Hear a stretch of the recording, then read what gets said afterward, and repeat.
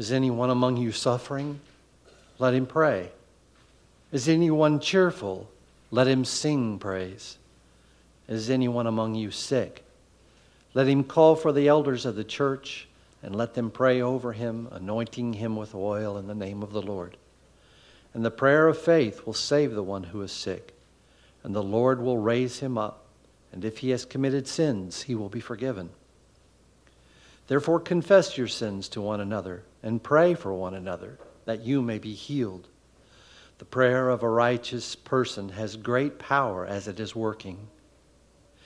Elijah was a man with a nature like ours, and he prayed fervently that it might not rain.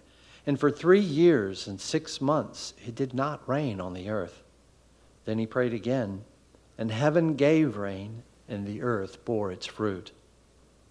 My brothers, if anyone among you wanders from the truth and someone brings him back, let him know that whoever brings back a sinner from his wandering will save his soul from death and will cover a multitude of sins.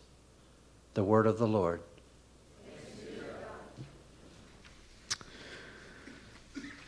This morning, I'd like to start with a question of, do you consider yourself a spiritual person? It's kind of an odd question, isn't it? Part of us feels like we should say yes, because we're supposed to, because we're Christians.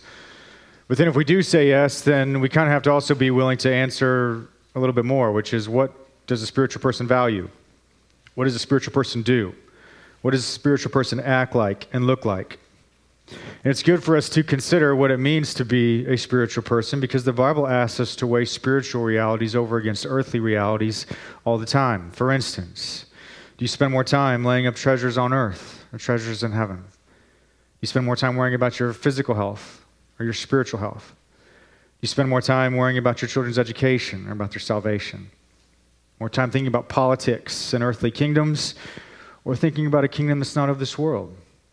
You spend more time thinking about how you appear in front of others, or more time about how you appear before your Heavenly Father who sees all things?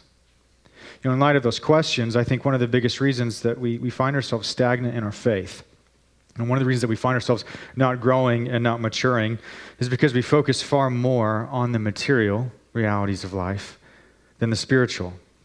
And we don't think about these spiritual realities that are at work in our lives that the Scriptures would ask us to recognize are more important and take priority.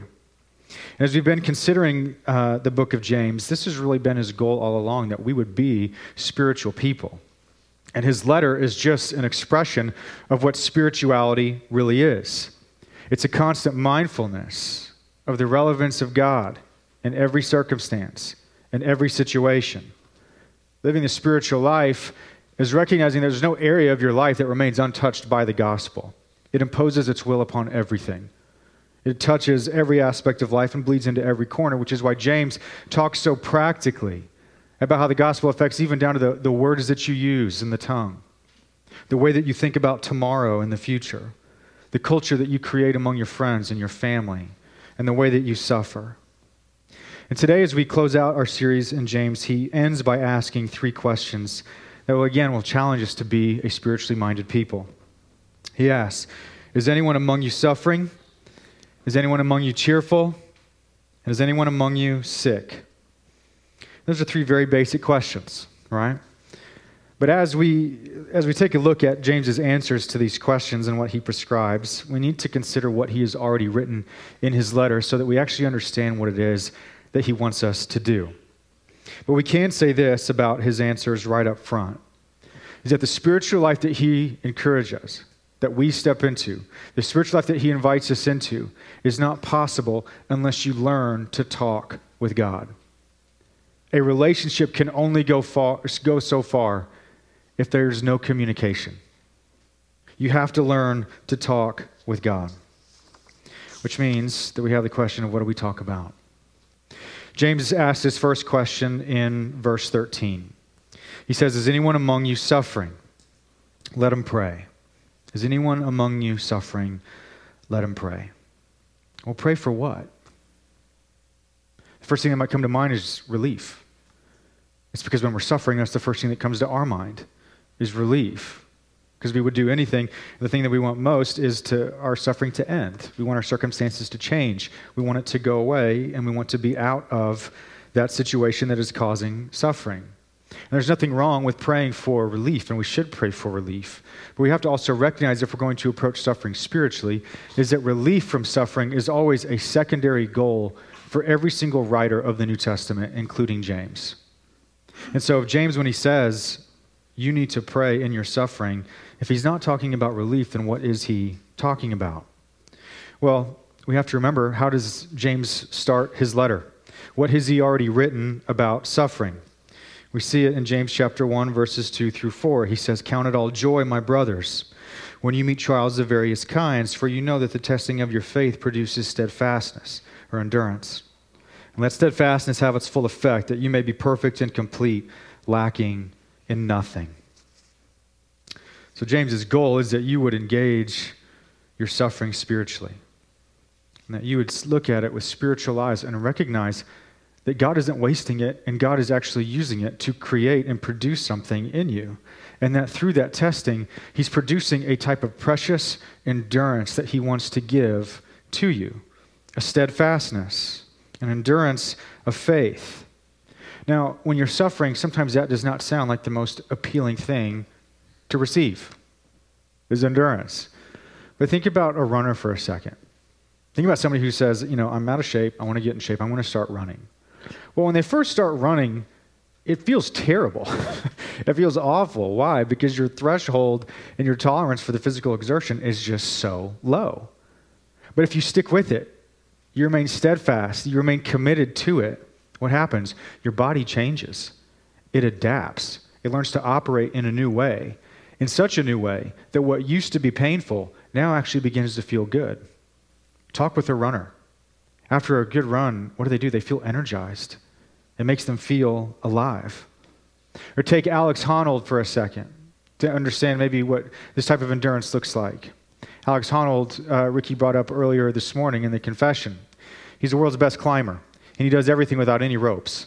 He'll just climb a wall, just in street clothes. I watch it. It's terrifying to watch him.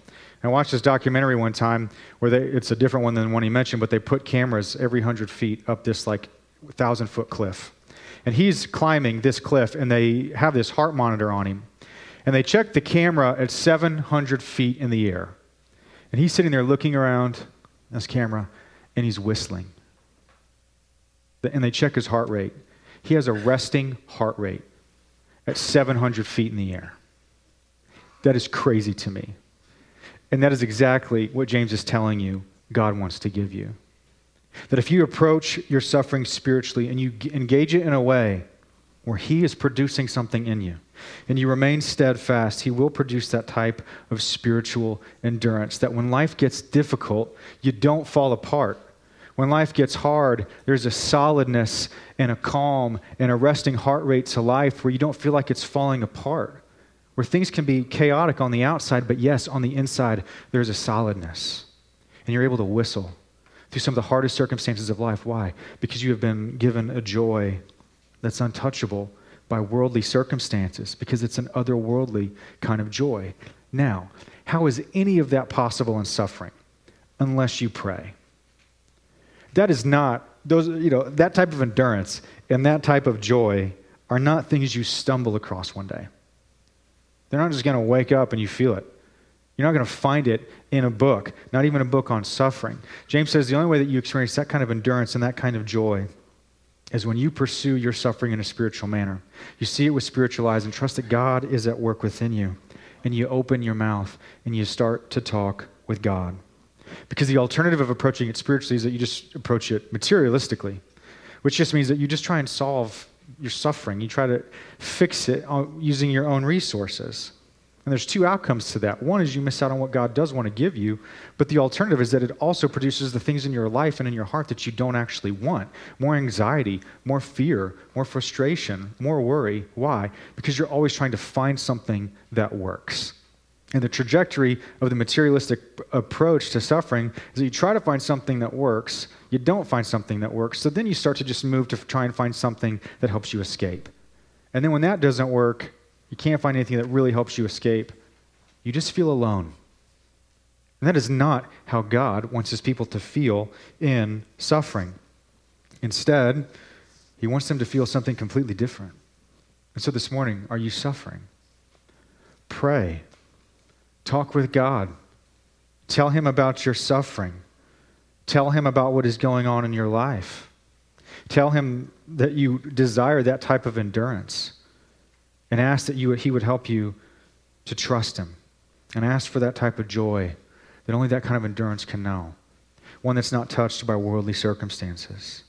The second question James asks is anyone cheerful?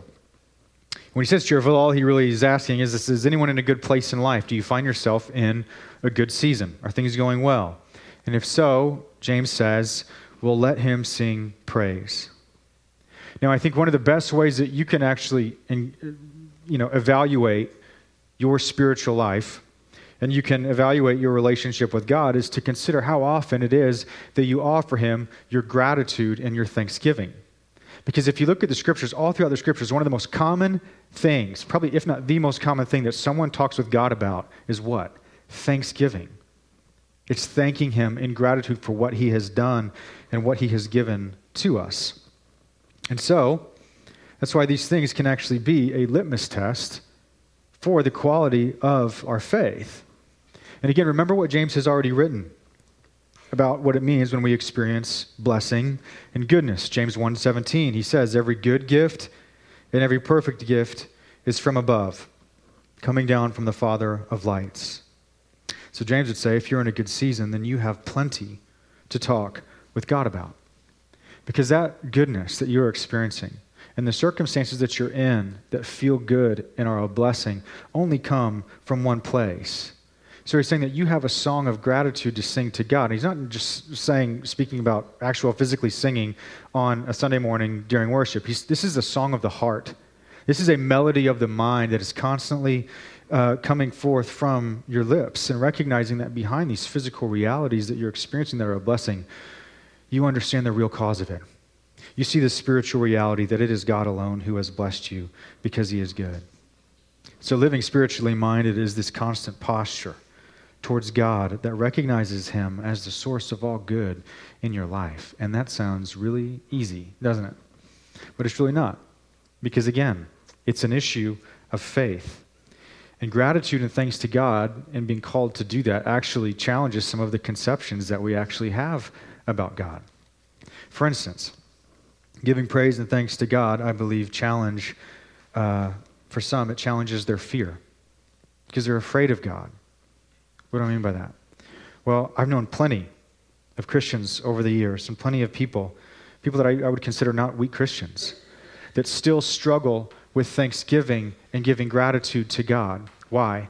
Because they're afraid that once they begin to thank God for all that he has given to them, he's going to take it away. That as soon as they begin to identify the things in their life that are good and a blessing, their health, their marriage, their kids, their home, their job, all of these things that are good, God's going to take it away to humble them, to teach them a lesson, to make sure that they don't love it too much. And so they're always afraid what? That the other shoe is going to drop. And that God's real desire is to bring tragedy into your life.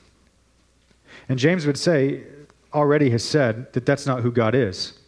If you looked at the rest of verse 17, what does he say? He says, every good gift and every perfect gift is from above, coming down from the Father of lights, with whom there is no variation or shadow due to change. What's he saying? He's reminding us what? God is not like the moon, where he has this brilliant, bright, beautiful side, but behind that, he has this incredibly dark side that's malevolent, angry, and unpredictable. He's saying God is not Jekyll and Hyde. On your good days, he's not Bruce Banner, and then you really need to worry because tomorrow he might turn green and start smashing everything in your life that you hold dear. And he's saying to recognize that God is good and to see him with a spiritual mindset, you have to be willing to break radio silence with God and talk to him. And be willing to be persuaded that he is actually far better and he is as good as he says he is, and you don't have to be afraid of him. But you have to be willing to talk with him. I also think that giving praise and thanks to God challenges our arrogance. A challenge is the one that says, God got me started off with some blessings in life, but, it was really up to me to make the most of it. And so I have what I have in my life, and my life is in a good season because of what I've accomplished. Quite frankly, that's about one of the most dangerous places that you can be in from a scriptural perspective. It's a very dangerous place to be where you feel like you are the source of all goodness in your life. Because that posture just goes through life completely unspiritually. Why? Because you actually are living in a way that says, I don't need God. And one of the one places where God actually calls someone a fool is in the parable of the rich fool. He actually, the rich fool looks back and sees everything that he's accumulated for himself, all that he's accomplished, all that he's stored up. And instead of giving praise to God, he praises himself. And God just says, you fool, don't you know tonight that your very life will be required of you? And James has already spoken of this when he says, the arrogant person forgets that life is a mist. The arrogant person feels that and pretends as though they have control over their future. And so the fool doesn't thank God for his goodness because the fool doesn't think that they need to. The fool doesn't think that they need God. Now, if you're honest for a second, I get it. You may not go through life with that level of arrogance and boasting about all that you've accomplished, and you do live with the sense of that God has blessed you with what you have. But James is urging us into something more. He's urging us to live spiritually minded, which means that he's asking far more than that. He wants you, which essentially means that if you aren't regularly praising God and thanking him for what he has given to you, then you do in the end have to ask, what's the difference between you and the rich fool? Because in the end, neither of you are talking to God, and neither of you are giving the praise where it's due. Neither of you are thanking God for his goodness. So with all of that, James would say, are you in a good place? You have so much to talk with God about. It's an expression of his love towards you. Would you be willing to talk with him and experience his goodness in a different way? Lastly, the question that James asks is in verse 14. He says, is anyone among you sick? And the sickness here is referring to someone who most likely is on their deathbed, someone who's gravely ill, someone who's struggling with chronic disease or a disorder, and their life is threatened. So essentially, it's someone that needs an absolute miracle for them to be healed. And James says, let them call for the elders of the church, and let them pray over him, anointing him with oil in the name of the Lord. Now, contrary to what late-night Christian television will tell you, this is not magic, okay? This is not the superpowers of super spiritual elders being called upon. Nor do we have, a treasure trove of this special oil, that you can access and we can just bust out whenever you give $20 online. That's not what this is talking about. He's saying this oil is a spiritual, symbolic reality. Quite frankly, it's pretty mysterious as to why James would call for it. But if we gather some other ideas from Scripture, we can essentially gather this, is that what this oil represents is that it's setting something apart for a special work and blessing from God. So think of the Old Testament priests. What would they do? They would consecrate themselves by anointing themselves with oil before they would go into the temple. Why? Because they're setting themselves apart and consecrating themselves for a special work and act of God upon their duties on behalf of Israel. Think of David being anointed king. What's happening? He's being set apart and consecrated for the special work and blessing that goes with his calling. And so this anointing with oil is simply asking and requesting God for a special work and blessing upon the one who is sick. But notice what's different about this than the other two questions that James has. Here, the act of faith for the sick person is to call on the elders and ask them to talk with God with them and on their behalf. And again, it's not because they have spiritual powers. This is because the elders are shepherds of God's people. They represent the entire body. And calling upon the elders is about the solidarity of the entire body with the one who is weak and sick and suffering. And surely a spiritual reality at work that is honestly mysterious, but think of it this way. Think of Mark 2. You most likely know the story. Jesus is preaching in a packed-out house, shoulder to shoulder, standing room only. And all of a sudden, the slats on the roof begin to be removed, and some men lower their crippled friend, down to Jesus, desperate for him to heal this person they love and care about. It's a profoundly moving picture of their desperation for Jesus to heal him. Now, we're going to come back to this story in a second, but what do we see happen? Jesus doesn't look at the crippled man first and say, you're healed. What happens is he looks and sees the faith of his friends, and because of their faith, he moves and acts on behalf of the crippled man. And so in short, what is James saying? He's saying that Jesus is moved by the collective faith of his people on behalf of those who are sick and hurting. And so if you are sick, please come. I invite you. Please come and let us pray for you. Let us be solidly one as we ask God to heal you and to intervene in a special way. We invite you to do that. But then we get to verse 15. And this is where this passage gets really, really hard. And I'll admit, this verse and just the passage as a whole is one of the harder ones I've had to deal with in a while.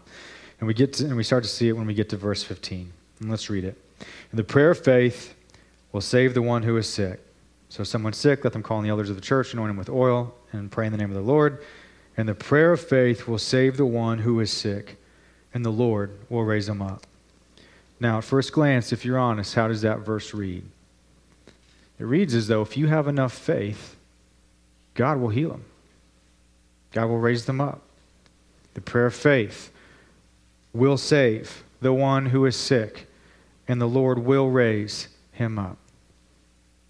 It sounds as though if you just simply have enough faith, then God will move. And I know many of you have been sold, and many of you told me over the years how much you've been sold that lie in your Christian experience and in the past, that God will move if you have faith, which means that if he's not moving, if he's not doing what you want, if he's not answering your prayers or bringing healing, it's because you don't have enough faith. It's your fault. God only moves on behalf of better Christians than you. And honestly, that is complete garbage.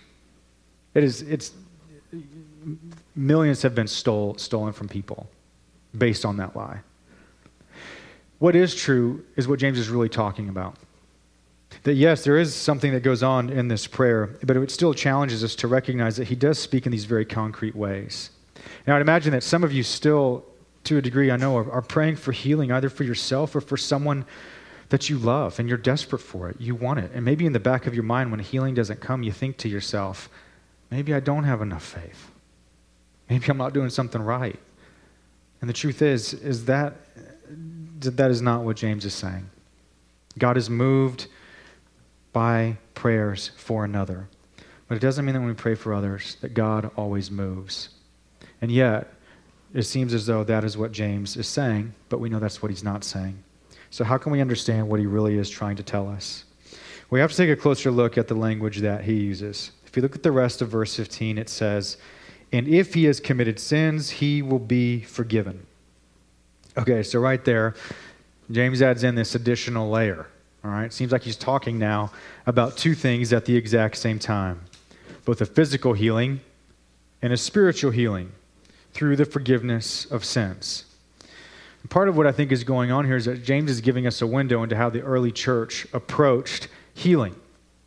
What does a normal church do that's not run by an apostle that regularly does miracles, that regularly heal the sick? What if your church is run by Ryan and Zach, where we don't have a special dispensation of the Spirit to do those things? Well, he's telling us here what he is prescribing for the church to do, that they would go together in solidarity on behalf of the one who is sick.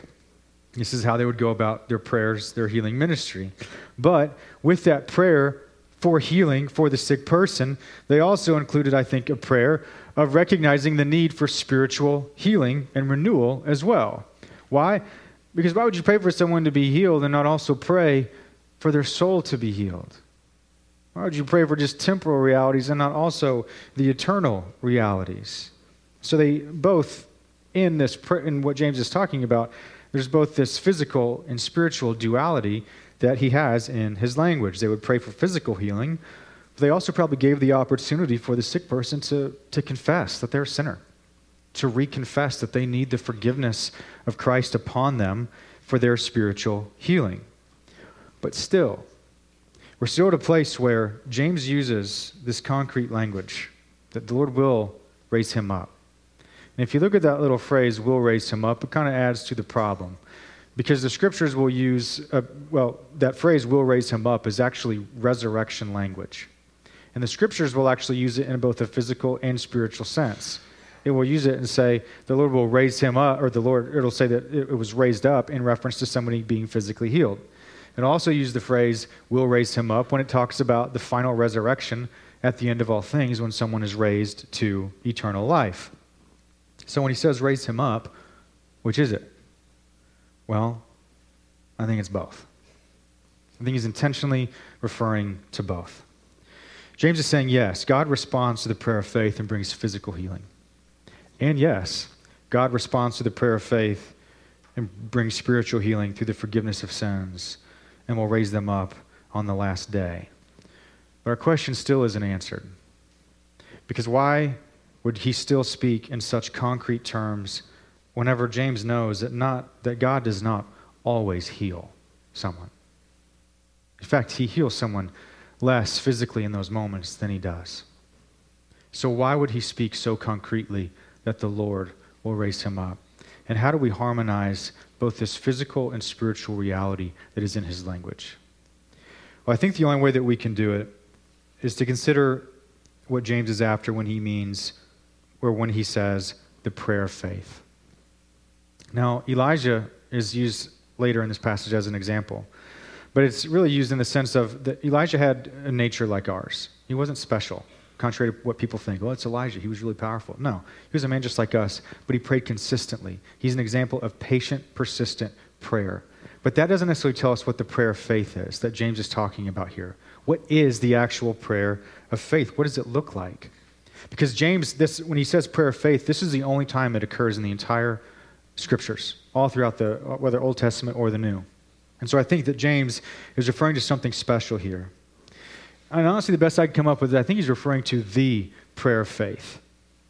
Whenever Jesus prayed it in Gethsemane, whenever he had to weigh the priority between physical and spiritual realities, where he had to weigh the reality of the things of this world or the things of the world to come. And he says, Father, if it's possible, let this cup pass from me. Yet not as I will, but as you will. That's what the prayer of faith looks like. Where Jesus says, Father, if it's possible, I know that it's possible, I know it's possible for you to take this away. But even if you don't, I trust that in the end, you will raise me up. I trust you. That's the prayer of faith because it's the prayer of God the Son. And if we apply that to what James is talking about here, then it's the prayer of someone that would say, Father, if it's possible, I know it's possible that you can heal me. But even if you don't, you are worthy of my trust because I know that you have forgiven my sins and you will heal me when you raise me up on the last day and you raise me up from death. That's the type of prayer that God responds to. That's the type of prayer that, yes, God will bring physical healing. But James knows that he doesn't always bring physical healing. But one who prays that kind of prayer, the Lord will raise him up and they will be healed into eternity. Because within their heart, the far greater healing has happened. Which in the end puts that person to a question, which is more important? The spiritual realities or the material realities of this world. And honestly, I think sometimes we want something more. It doesn't feel like it's enough. And it's not necessarily, hey, it'll all work out in the end, but I think there's a part of us that says, I want healing now. I'm not worried about eternity. I want healing now. But the problem is sometimes we want that because we want, God to come with puppet strings attached. But that isn't how it works.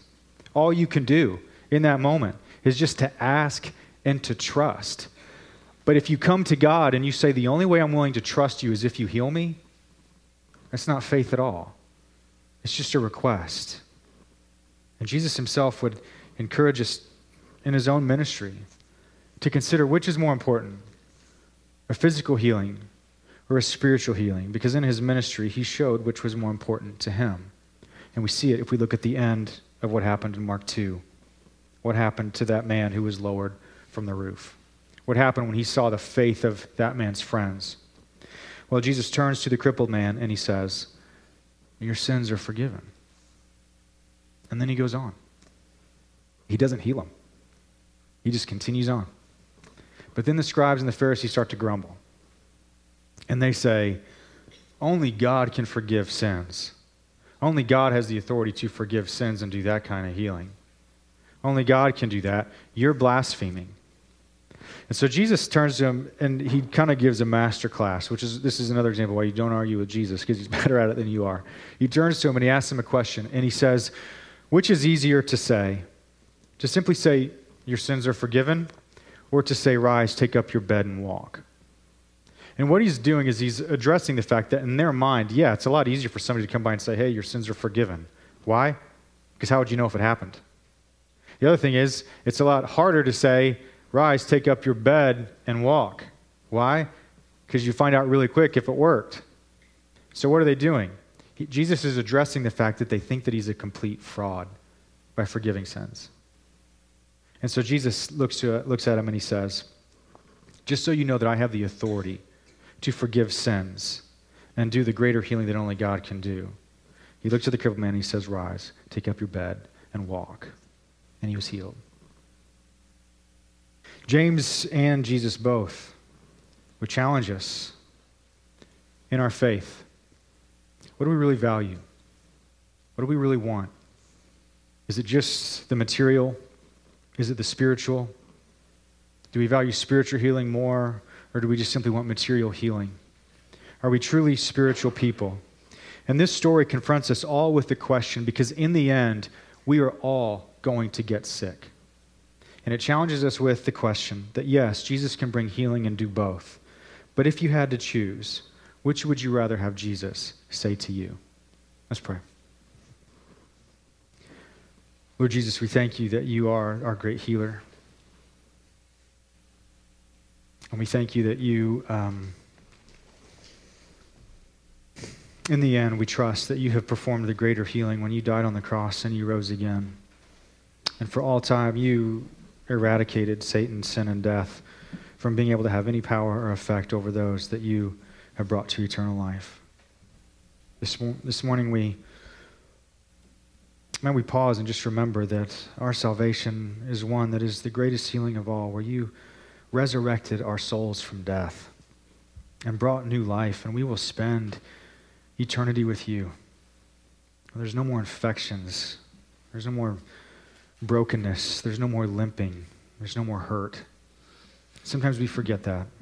Sometimes we forget that we will spend eternity in bodies that can know no pain because of what you have given to us. But we ask this morning that you would remind us as we come to your table that you have performed the greatest healing of all. And we ask that you also would be with those who are suffering and those who are hurting and those who are sick. We ask that you'd be with Patty Swearingen, Louis Corwin, Meredith Anthony, Shelley Carvin, Lynetta Smith. We ask that you'd be with those who also have not told others of their suffering and their sickness and suffer alone, or those that suffer in a non-public way. You see it. You know it. You're the God who is acquainted with grief and near to those who suffer. And so we ask in the power of Jesus' name that you would bring healing to them, and that in the end, you would receive all the glory. And it would be something that we could offer our praise, our honor, and all glory to you. But even if you don't, you're still worthy of those things anyways. We come to your table, and we ask that you would meet us at it. It's in your name we pray. Amen.